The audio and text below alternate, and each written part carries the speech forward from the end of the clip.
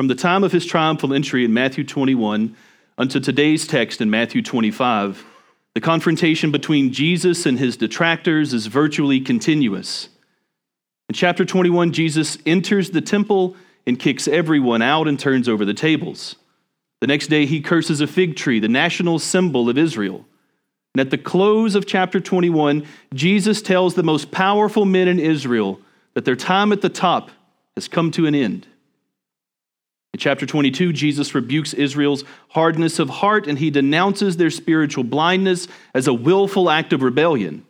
And then he schools the Sadducees about the resurrection, and then the Pharisees about who the Christ was prophesied to be. And then in chapter 23, Jesus takes the conflict to the next level, because it's in that chapter that Jesus pronounces the 7 woes upon the scribes and Pharisees. His words of condemnation are strong and absolutely unambiguous. But Jesus doesn't revel in the judgment he pronounces. You can see this in chapter 24, when we're in a moment of solemn tenderness, Jesus goes outside of Jerusalem and sits on a hill, and with tears surely in his eyes and the holy city in the distance, Jesus pronounces its coming destruction. The love of Israel had grown cold. Its streets were full of bloodshed. Its temples were full of sacrilege. The hearts of those supposedly devoted to God were not filled with the knowledge and the love of God. No, instead their hearts were overflowing with deceit and lust, with greed and with hate. God in the flesh had stood in their midst, and most looked at him with either indifference or contempt. And as Matthew 25 opens, the first 2 parables show how real of a problem that is. The parable of the 10 virgins and the parable of the talents are focused on one main element. The kingdom of heaven is breaking into this world, and sides are being drawn. There is no neutral ground. There are no neutral parties. You will either side with or against the rightful owner of this world. So prepare yourself and keep watch for his return.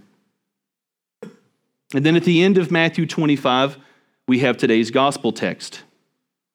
And our text is essentially the conclusion, the culmination of this long verbal confrontation. I say verbal confrontation because in the very next chapter, you have the betrayal and arrest of Jesus, and things move beyond words. Which means that our gospel text is the last portion of a conversation Jesus is having with his detractors about his legitimacy. From here on out, Jesus has precious little to say to those who oppose him. But don't think that his silence is meant to be antagonistic. No, Jesus has said everything he could possibly say to those who oppose him. He's performed miracles in front of their very eyes. He's opened the scriptures for them in ways they never thought possible. Yet many of his enemies were absolutely unmoved. And by the time of our gospel text, there were only 2 opinions people held about Jesus. Option 1 is given by the chief priests, scribes, and Pharisees. Jesus was just some bum from Nazareth, nothing more than a deceiver, a fraud, a blasphemer of the highest order, and he must be stopped at all costs. And there was option 2. Jesus was the anointed Son of the Father. He was the promised Messiah. Jesus was the eternal God in human flesh.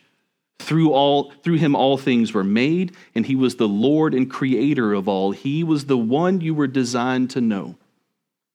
If you walked the streets of first century Israel, those are your 2 options. And might I point out the obvious, those 2 options are still your only 2. And what's interesting is how Jesus makes this exact point at the end of our text. Jesus ends the conversation by saying that at the end of all things, he will sit as judge over every single human who has ever lived. He ends the conversation by saying, as the enthroned king of the whole universe, it is his prerogative to do so. Those who hate him and those who love him will be called before him, and he will judge them rightly. Their deeds will be laid bare, and he will judge them with absolute transparency, with absolute fairness. Jesus will judge the nations, and according to our text, he will inquire about one pivotal thing. How have you treated the least of these? Because however you have treated them, you've treated Jesus himself. And guys, I want to ask this question with all reverence. What does that even mean? Is Jesus saying that I'm rewarded with eternal life or punished with eternal death based on how I treat other people? Really? If I give some random poor person a cup of water, I'm good. But if the guy on the interstate ramp doesn't get the last $5 I have in my wallet, I'm going to hell? Is that what Jesus is saying? Is that really the formula for the final judgment? Well, no. But kind of yes. Here's what I think's going on. When it comes to what the least of these means, I think there's two overlapping meanings. The first is this. When Jesus says the least of these, I do think he means exactly that, the least among you. The guy at the homeless shelter, the guy standing on the street corner, they would be good examples of the least among us. And how you treat people like that is indicative of the kind of heart you possess. If you were cold and callous towards the poor and the downtrodden, I dare say it is impossible for you to have a clean heart before the Lord. So let's ask an uncomfortable question then. Where are our hearts when it comes to the least of these? Do we dismiss them because of their lowly state? Do we dismiss them because their friendship doesn't offer us some sort of worldly advantage? Do we determine someone's worth based on how well connected they are? And do we dismiss others based on how little utility they might provide us? Because if we do, I have sobering news for you this morning. That is the heart of a Pharisee. That is indeed the kind of heart Jesus will judge on the last day. But the kind of heart that is welcomed into eternal life is a heart that is stirred with pity and compassion, a heart that is stirred with love. The heart that prioritizes the person themselves and not the benefit they might bring you. Is your heart like that? Because if it is, then you are loving the least of these just as Christ does. And by doing so, you are loving Christ himself. Guys, I want to speak plainly. If God has given you a new heart, then you will love like him. And God's love is not predicated upon your actions or your behavior. You don't have to do anything in order to garner God's love. Even if you don't respond to his love, even if you hate him, he loves you still. Guys, to love like God is to love without the promise of a return. God loves those who are trapped in sin. He loves those who despise and hate him. He loves those who offer him absolutely nothing in return. And by loving like that, the quality of God's love is clearly shown. He loves those who afford him absolutely no benefit. And just as God's heart can be clearly seen in that, so too can ours. The first layer of meaning behind the phrase, the least of these, is focused on the kind of heart you possess. Does it look like the heart of Jesus, or does it look like the heart of a Pharisee? And here's the second layer. When Jesus is talking about loving the least of these, he's either saying this directly to or in earshot of the Pharisees and scribes. That means that Jesus is talking about the least of these to the religious elite of Israel, the somebodies. And as we've said, the somebodies thought Jesus was just an upstart from a nowhere town and a nobody family. And for as little as they thought of Jesus, they thought lower still of those who followed him. The disciples were such nobodies that they weren't even worthy of the Pharisees' contempt. In the eyes of Christ's enemies, the disciples were the lowest of the low. They were, in effect, counted among the least of all people. And I think Jesus knows the Pharisees see his disciples in this way. I think Jesus knows that in just a few short days he will be murdered and his disciples will be without their Lord for the first time in 3 years. I think he knows that the disciples feel unworthy to stand before the challenge of the Pharisees and scribes. These guys were well-known religious leaders. The disciples probably grew up hearing their names. They'd grown up for most of their lives revering these men.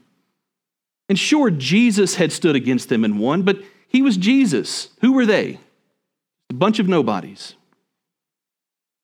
So imagine how it must have made the disciples feel when Jesus so closely associates himself with his disciples. Sure, the disciples were nobodies. Heck, they were less than nobodies. But for as lowly as they may have felt about themselves, they didn't think that about Jesus. They believed Jesus was exactly who he said he was. Jesus was the king of the whole universe. And then they heard him say, "However you treat my disciples, you've treated me." Guys, do you understand how amazing that statement is? Do you remember whenever Jesus said, if you reject him, then you've rejected he who sent him? If you reject the Son, then you reject the Father as well. Do you remember that? And Jesus said this was the case because he was the perfect image of the Father. Whatever you find beautiful in Jesus, whatever you find winsome and lovely, whatever it is that you perceive in that moment is the heart of the Father being shown through Christ. So to love Jesus is to love the Father.